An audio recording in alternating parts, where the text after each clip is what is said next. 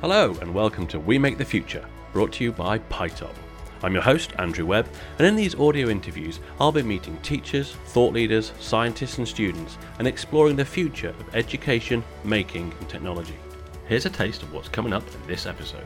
I would be lost without my mobile in everyday life, but when I get to school I'm just supposed to put it away and never take it out and never turn it on.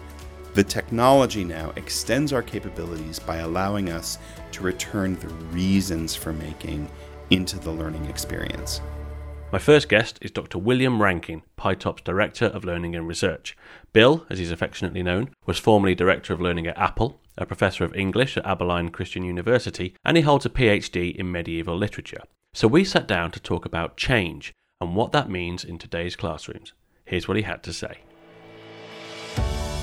So Bill, I'd like to talk to you today about change, both the rate of it in some areas and also the lack of it in others. And I'm going to start with a little story. One of my favourite examples of illustrating change is apparently when Winston Churchill, he took part in the last cavalry charge. So when he entered the world stage, the cavalry charge was still a legitimate military manoeuvre. By the time he left the world stage, we had nuclear weapons. In all other industries, transport, healthcare, manufacturing, even fashion, nothing is as it was, except, it seems, education. So why do you think our education systems are still one that an Etonian like Winston Churchill would probably recognise?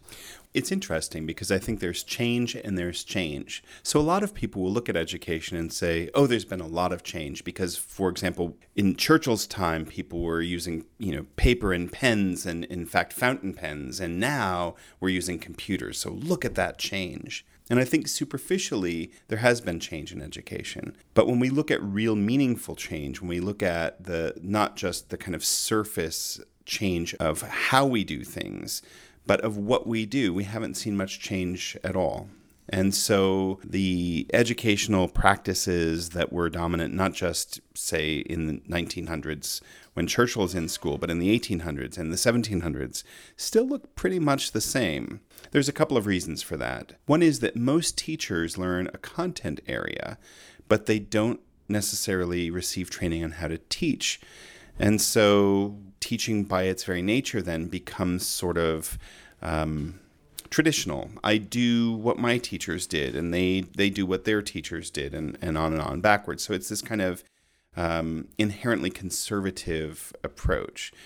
We haven't necessarily looked at the ways that changing tools might generate changing pedagogies or changing teaching and learning methods. So fundamentally then what we see is a very surface level of change without meaningful change beneath. Some of that is changing, but it's not often changing in schools, in part because our colleges of education or our schools where people learn their trades are not necessarily focusing on changes in what we do. They're teaching people a new tool, like here's a digital whiteboard or here's a computer to use. But the resistance to things like the integration of mobile devices is fascinating. So there was a study, actually I think back in 2007, where they found that 60% of British sixth-year students had used a mobile device in class to complete class assignments, even though mobiles were banned at their school, which is fascinating, right? So the interesting thing then is what we typically do is say, right, you're not allowed to use that because it's going to change up the process. It's going to change up what teachers can do. And I think part of what we're trying to do at PyTop, but I think part broadly of what teachers and learners are trying to do in education is find something more meaningful, find a way to use those tools that we use every day. Because I know that I would be lost without my mobile in everyday life. But when I get to school, I'm just supposed to put it away and never take it out and never turn it on. That's odd. You've kind of answered question 2 with that answer as well, because we're at ISTE this summer and we saw things like electronic whiteboards, but that's just putting like a new skin on an old system, right? It's just a more efficient blackboard and chalk. It's not actually changing the system. Is it evolution? Is it revolution? And how do we weaponize parents in this area? Because they, like you say, they go to classroom and they think, well, I didn't have this cool gadget when I was at school, so therefore it must be, the white heat of progress, but it's not. So how do we cut through that both as leaders in this sector and as a company? Well, I think, it's interesting because parents do see, again, that superficial change and say, oh, well, I didn't have a computer or I didn't have, this or that. And there's this double-edged sword there, which is to continue we're using a lot of military metaphors here. I'm not sure how that works out.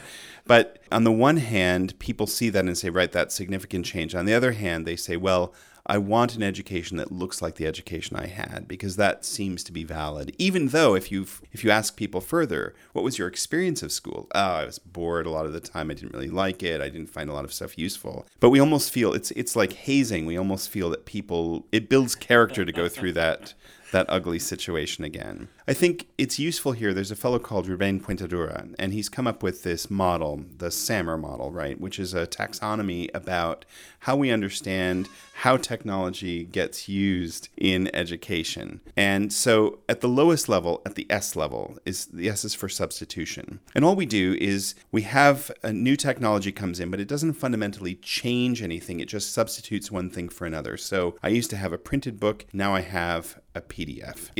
The book is still static. The book is still, it doesn't do anything particularly. There might be some little affordances, like I can search in a PDF, which was harder in a book, although I had an index and a table of contents in that printed book. And so it still let me find things that I wanted to find. But fundamentally, it's just substituting one technology for another. At the second level is augmentation. And in augmentation now, I'm starting to get some capabilities I didn't have before. So if I move a text digital, I can start to do things like audio or video in a text, which I couldn't have before. That's starting to provide some augmentation. So in the print book, I could read that famous speech by Churchill. But in the new book, right, in the digital book, I can actually hear that speech, and I can hear the way Churchill is intoning those words, and I can think about the effect that would have had on the people hearing him during the Blitz, for example. At the next level above that is modification. Now we're starting to do some things that we couldn't do before. So to have people be able to reenact something and record that and then put it out for a lot of other people to see. Publication was something that was really hard in former times, and so we just didn't include it in education. At the highest level is redefinition. So I'm going to do things people never imagined doing before.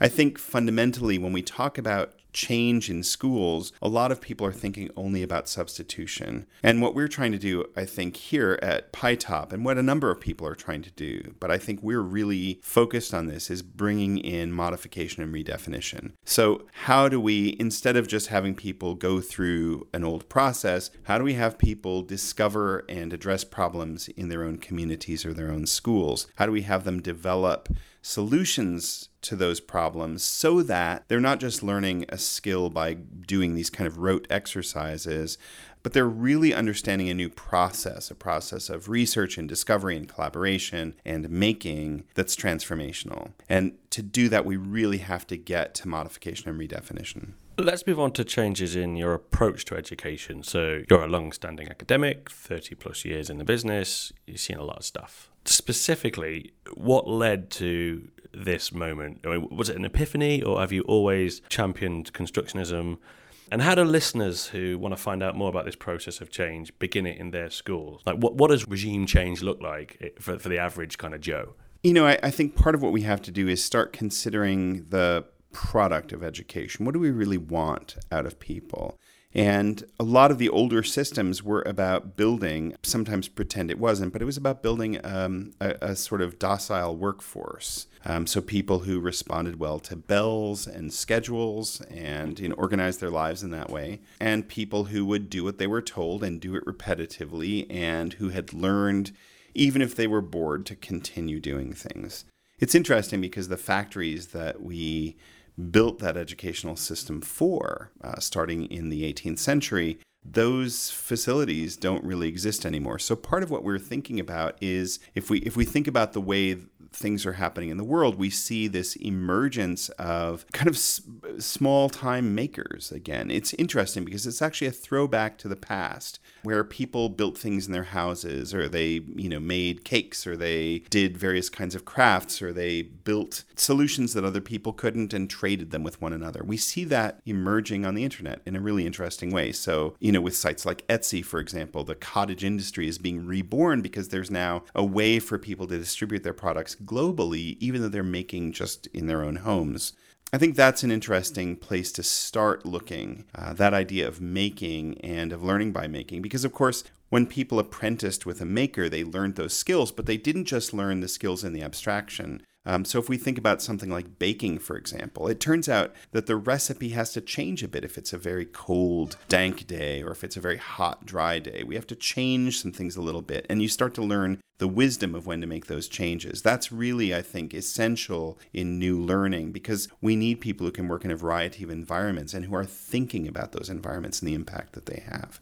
Let's talk about cottage industries and the rise of the artisan maker. I'm looking out over our production facility here, and we've got pillar drills and 3D printers. And is that a cottage industry, or is that the evolution of that cottage industry? Well, I think there are all kinds of cottage industries, right? And so the ability of everyday people to buy some of these technologies that used to be reserved only to large fabricators or manufacturers is interesting, because now it lets me compete with some of those large companies. The problem with cottage industries for a long time was that they were restricted to the cottage. So your reach beyond your living room was pretty limited, or beyond your garage, which we would call a garage, but we're wrong.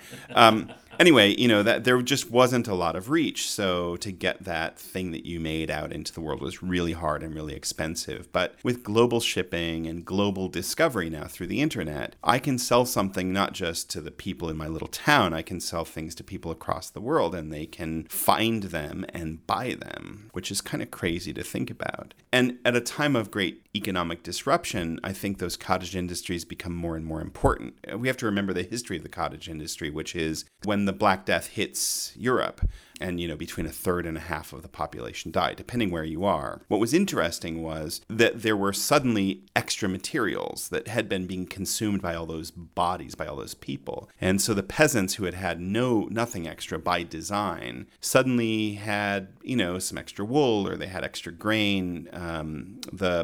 The tax laws at the time were not very flexible because they had never had to be. And so the peasants who were able to bring those things in could keep some for themselves and start doing things with them. We forget about this, but it was actually women who kind of created the middle class. So women became brewers. You've got some extra grain, you can turn that into beer, and you can sell that out of your house. If you've got extra wool, you can turn that into clothes and in cloth, and you can sell that out of your house. And that gave people cash and access that they hadn't had before, and allowed them to transform culture. So that it's really the cottage industry that's the death of the feudal system, and that gave rise to what we now understand as this kind of middle class and this capitalist system. That's its origins.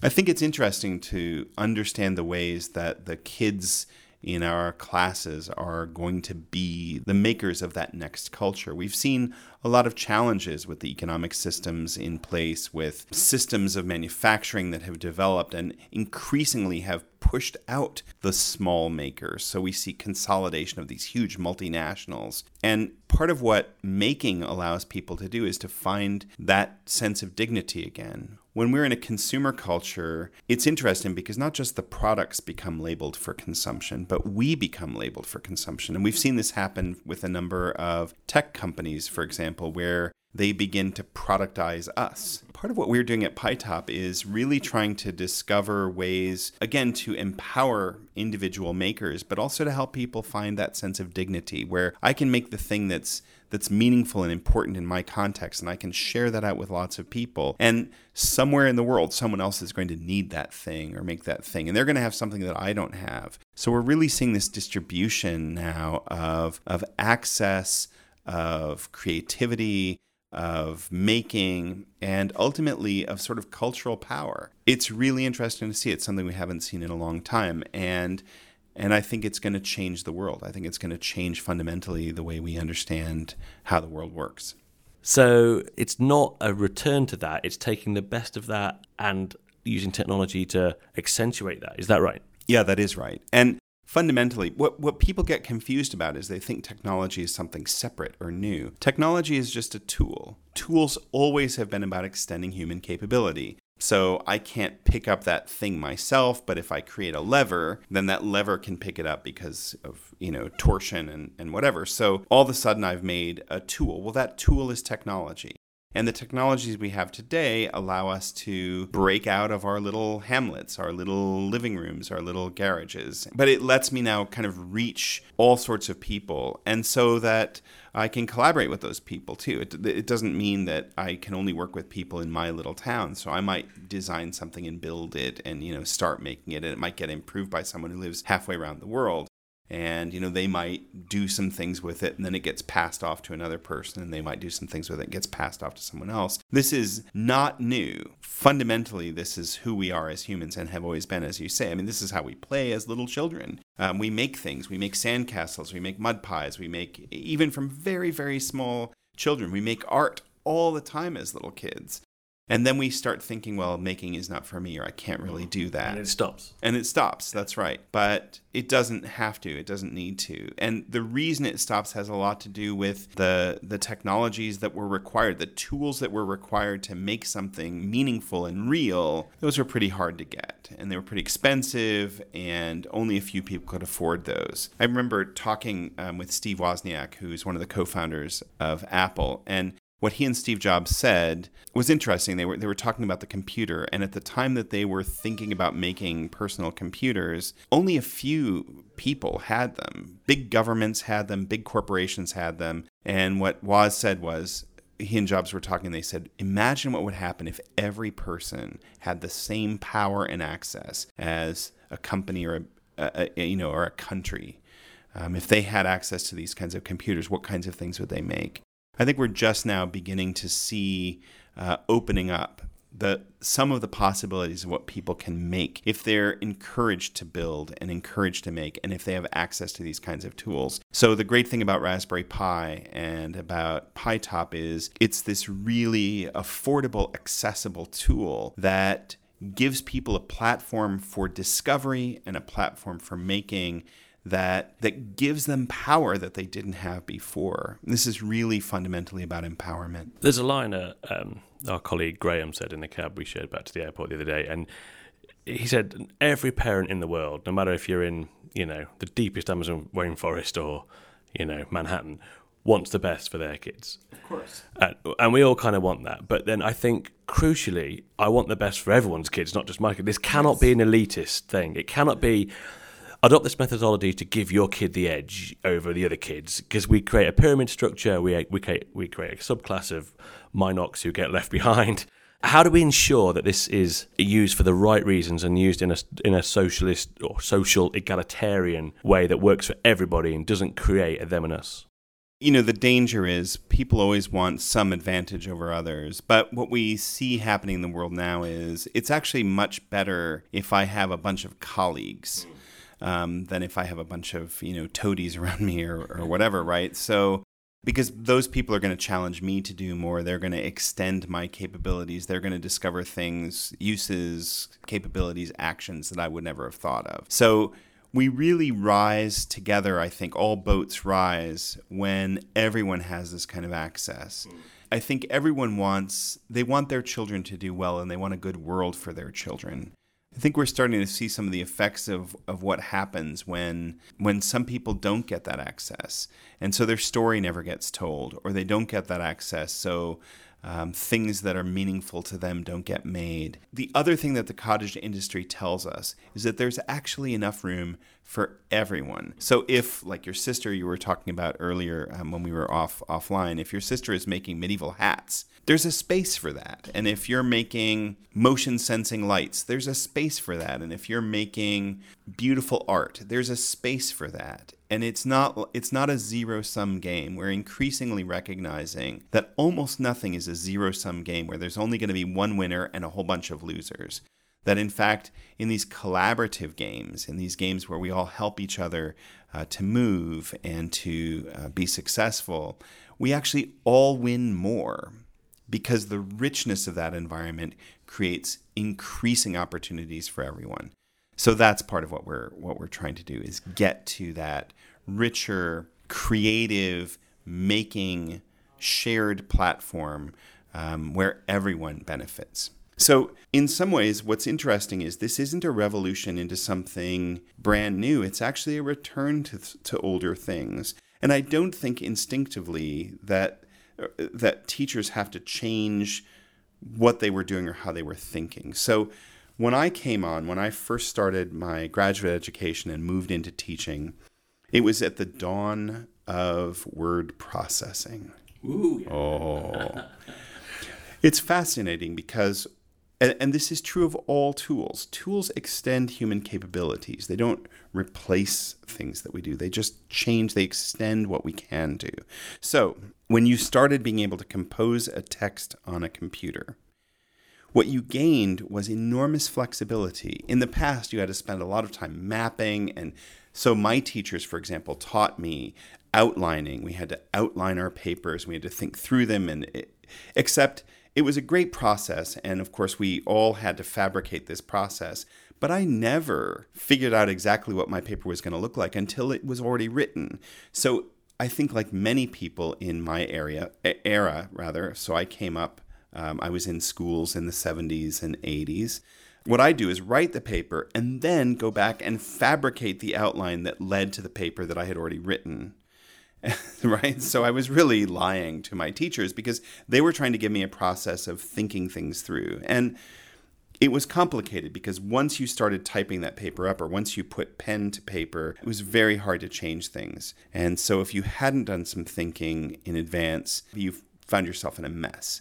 So when word processing came in, what it let you do is write the way you had always written, but then you could just move stuff around. You could take that paragraph and move it earlier in the paper and cut and copy and do all kinds of crazy things. And it gave shape, it gave extension to the human instinct that was already behind it. I think when we look at new making solutions, or we look at some of the new educational structures that are in place, what we're really seeing emerge is that extension of what humans already are good at and already do. We try to solve problems. We do it all the time. There's the sink is dripping, and it's distracting us, or, we keep stubbing our toe on that, step, or the ground is eroding, so we need to plant something in our garden or whatever. We find these little problems and we try to solve them. We try to make things that fix them or make things that make our lives better. If we can link that to the kinds of subjects that people are learning in schools, then it gives us something much richer, a richer foundation, because it gives a reason for the learning. And that's the thing that's been missing, I think. The technology now extends our capabilities by allowing us to return the reasons for making into the learning experience.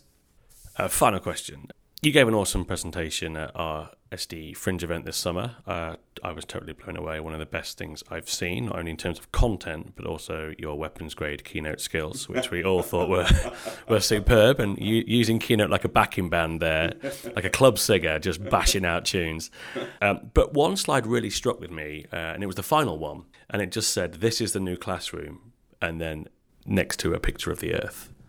And I thought that was incredibly powerful. So I want to try and pin you down specifically on the changes to the world, employment particularly, that school leavers will be entering. Because it's a travesty that kids are being taught for jobs that, if they've not already gone, are very much on the way out. And they're just going to come out the end of the sausage factory with, where's my job? And that has gone.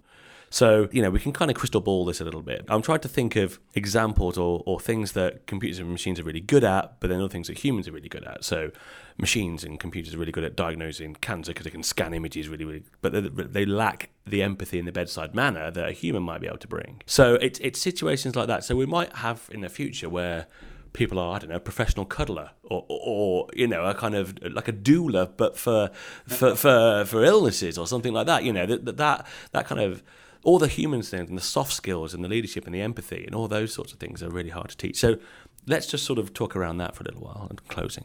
Yeah, well, thanks for those compliments, and I do think it's interesting because part of what we've had to deal with before these days is the fact that the classroom walls are non-permeable.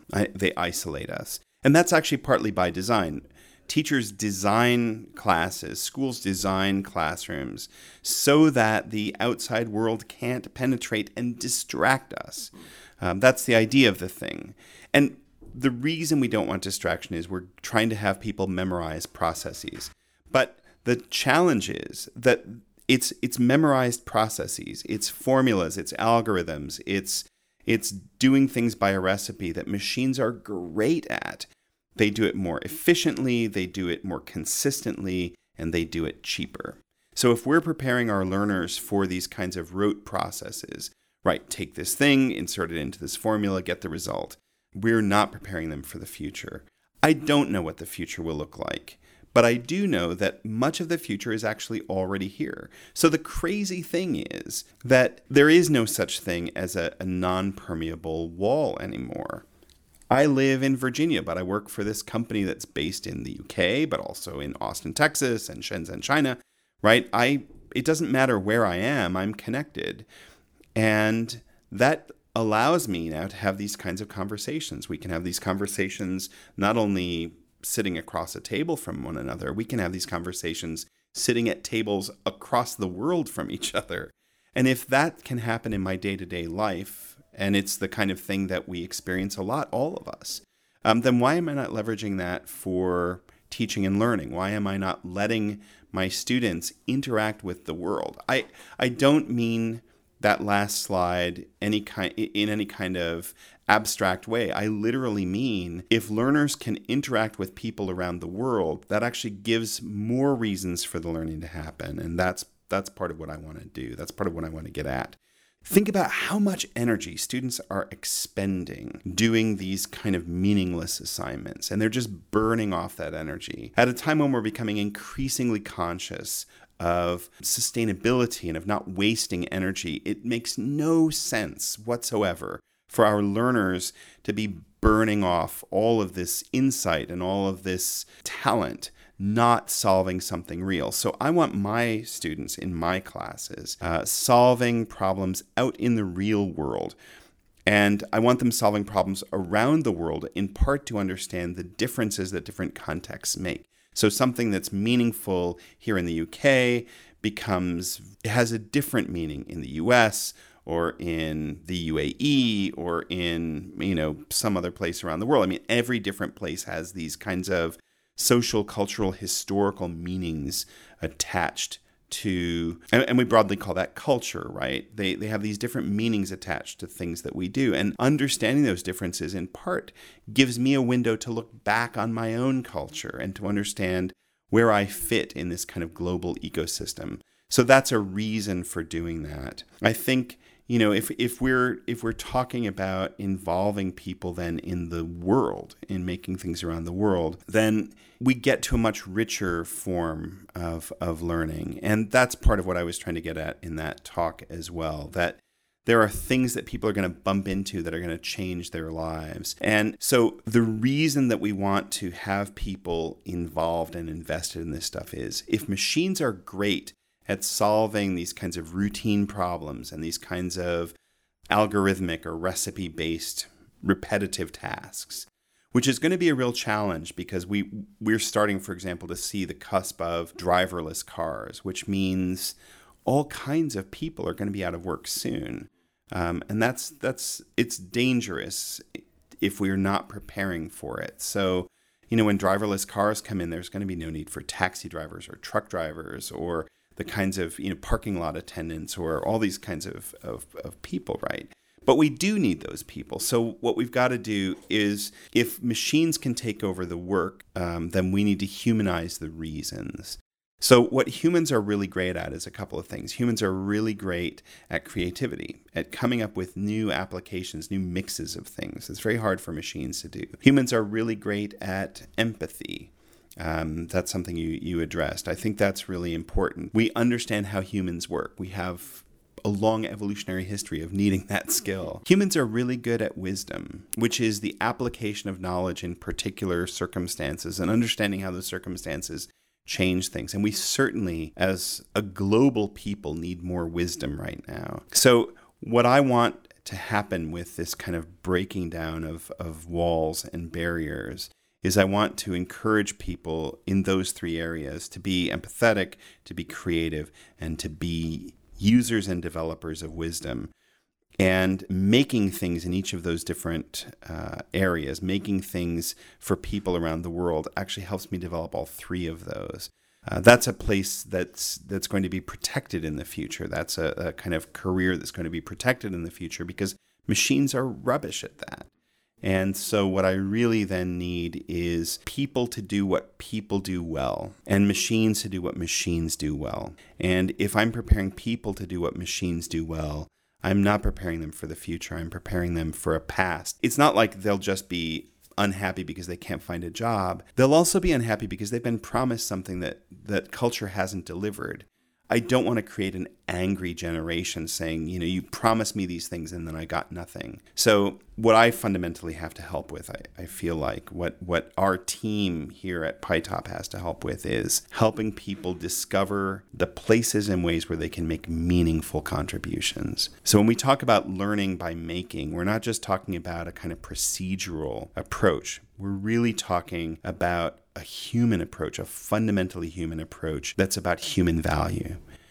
We need people, and we need people who are diverse thinkers. We need people who are creative thinkers, empathetic thinkers, wise thinkers. And that's the kind of people our curriculum, our projects are trying to build. A massive thank you to Dr. William Rankin for taking the time to talk to us there about change. If you've enjoyed this podcast, and I sincerely hope you have, there will be plenty more coming over the following weeks. Do keep tuned. The information will be on our social media, which is Get PyTop on Twitter. We'll be on the Facebook page, and of course it'll be in iTunes, SoundCloud, and all those other places and spaces. And remember to subscribe, like, share, download, and everything else. The more listeners we get, the more fun we can have. If you've got any questions or queries about the show, or you'd like to get in touch in any way, reach out via Twitter. Again, that is Get PyTop, and we can try and do some stuff and find out more about you. There's plenty more to come over the next couple of weeks. Exciting interviews. We're at various conferences and trade shows, and we've got some exciting developments happening in the PyTop offices. So lots to play for. But until then, see you next time. Bye-bye.